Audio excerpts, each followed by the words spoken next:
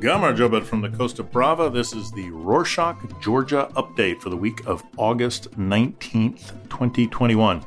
10 minutes of what's been going down for the week in sunny Sakartvelo every single week.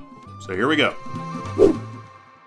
On Wednesday the 18th, 6 Georgian citizens were evacuated from Afghanistan and returned to Georgia via a Hungarian charter flight. The Georgian Foreign Ministry and the administration of the government are working in coordination to ensure the safe return of Georgian citizens who remain in Afghanistan. Currently, 16 other Georgians remain in the country, according to Deputy Foreign Minister Alexandre Kvitsiashvili. Even bringing Georgians to the Kabul airport is a very complicated task. This week, COVID-19 regulations were implemented by the Georgian government as coronavirus cases continue to surge, with over 6,000 cases reported daily, placing the country 12th in the world in cases per million. On Tuesday, the 17th of August, mask mandates were implemented, making face masks mandatory both indoors and out. On the same day, public service halls and community centers throughout the country started issuing COVID cards for the residents of Georgia. The cards contain information about the vaccination, recent PCR tests, and personal data. The application submission is free of charge for everyone, and only identification cards are required. On Monday, the 16th, a field hospital for 500 patients was set up in the DDD Romi district in Tbilisi. The majority of beds are equipped with oxygen concentrators. Military doctors will provide care to the patients in the field hospital while also aiding in the immunization process. This week, ambassadors of the United States, United Kingdom, France, Germany, Italy, Japan, and the EU mission to Georgia launched an online campaign, Stop COVID-19, Get Vaccinated, urging citizens to become fully vaccinated against the deadly virus. Georgian Patriarch Ilya II has ordered Orthodox churches to comply with COVID-19 regulations, including the use of disposable cups, social distancing, and strict disinfection processes. The Patriarch's order to Orthodox churches will stay in effect for 3 weeks, starting on the 14th of August. Did you know residents of Georgia can now get vaccinated without prior registration? Walk-in appointments are now available at clinics in Tbilisi, Mtskheta, Zugdidi, and Batumi. According to Health Minister Ekaterina Tikaradze, 95% of individuals who are currently undergoing treatment in hospitals have not received the coronavirus vaccine.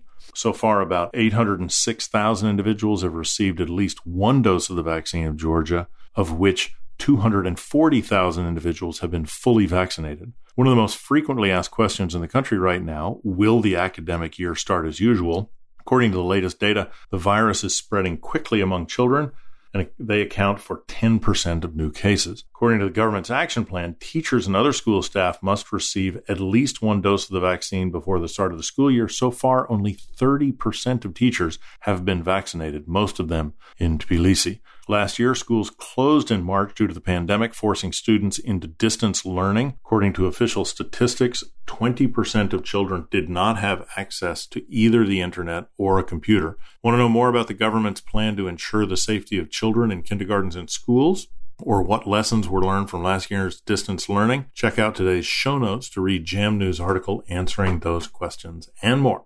From school to elections, opposition parties, the United National Movement, or NATSEBI, have now joined European Georgia, Girchi, and Droa in presenting joint candidates for the upcoming municipal elections. On Sunday the 15th, Nika Melia from NATSEBI has been nominated for Tbilisi mayor, Elena Khoshtaria from Droa for the head of Tbilisi City Assembly, and Sodne Koberidze from Girchi will be a joint candidate for vice Tbilisi mayor. Another opposition party has named its mayoral candidate this week. The party Ana Dolidze for the People has nominated its founder, Ani Dolidze, as a candidate for Tbilisi mayor.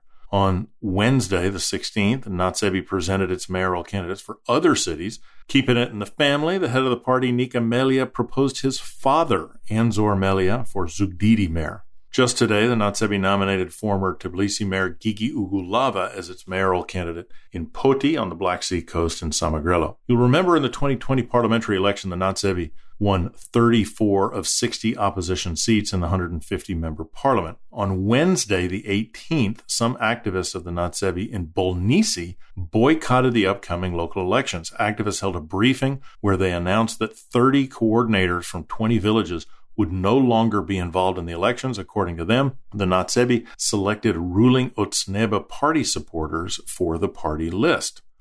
On the same day, the chairman of the government of the Autonomous Republic of Adjara Tornike Rijvadze, announced 5 new tourism projects in Shuachevi municipality with a total investment of 30 million lari, which is about $10 million US. According to Gharibashvili, these projects will play a pivotal role in reviving the economy. Of course, projects include the longest zip line development in Europe, infrastructure reconstruction, such as visitor centers and trails, and the development of a ski resort in the region. According to the latest reports by the National Statistics Service published this week, the Georgian unemployment rate increased by 3.8% to 22% compared to the unemployment rate last time this year. On Saturday the 14th, a ceremony welcoming the Georgian Olympic team was held. During the ceremony, Prime Minister Irakli Garibashvili announced that each gold medal winner will receive 1 million lari, which is about $320,000 US.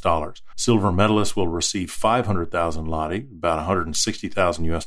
For bronze medalists, athletes will receive 250,000 lari, about $80,000 US. Congratulations to all the Olympians. We'll conclude today's shows with Georgian arts and culture. On the 14th, Georgian actor Gia Gumava won Best Actor for his starring role in Wet Sand, directed by Elena Naveriani, at the annual Locarno Film Festival in Switzerland, held from the 4th of August to the 14th. That's it for this week. Thanks for joining us. Subscribe to the show on your favorite podcast listening app so that we can update you weekly on the big stuff going down in Georgia. Also, if you want to share any big news or events with us, let us know. We may even put them in. You can email us at podcast@rorschach.com. Nachwandus.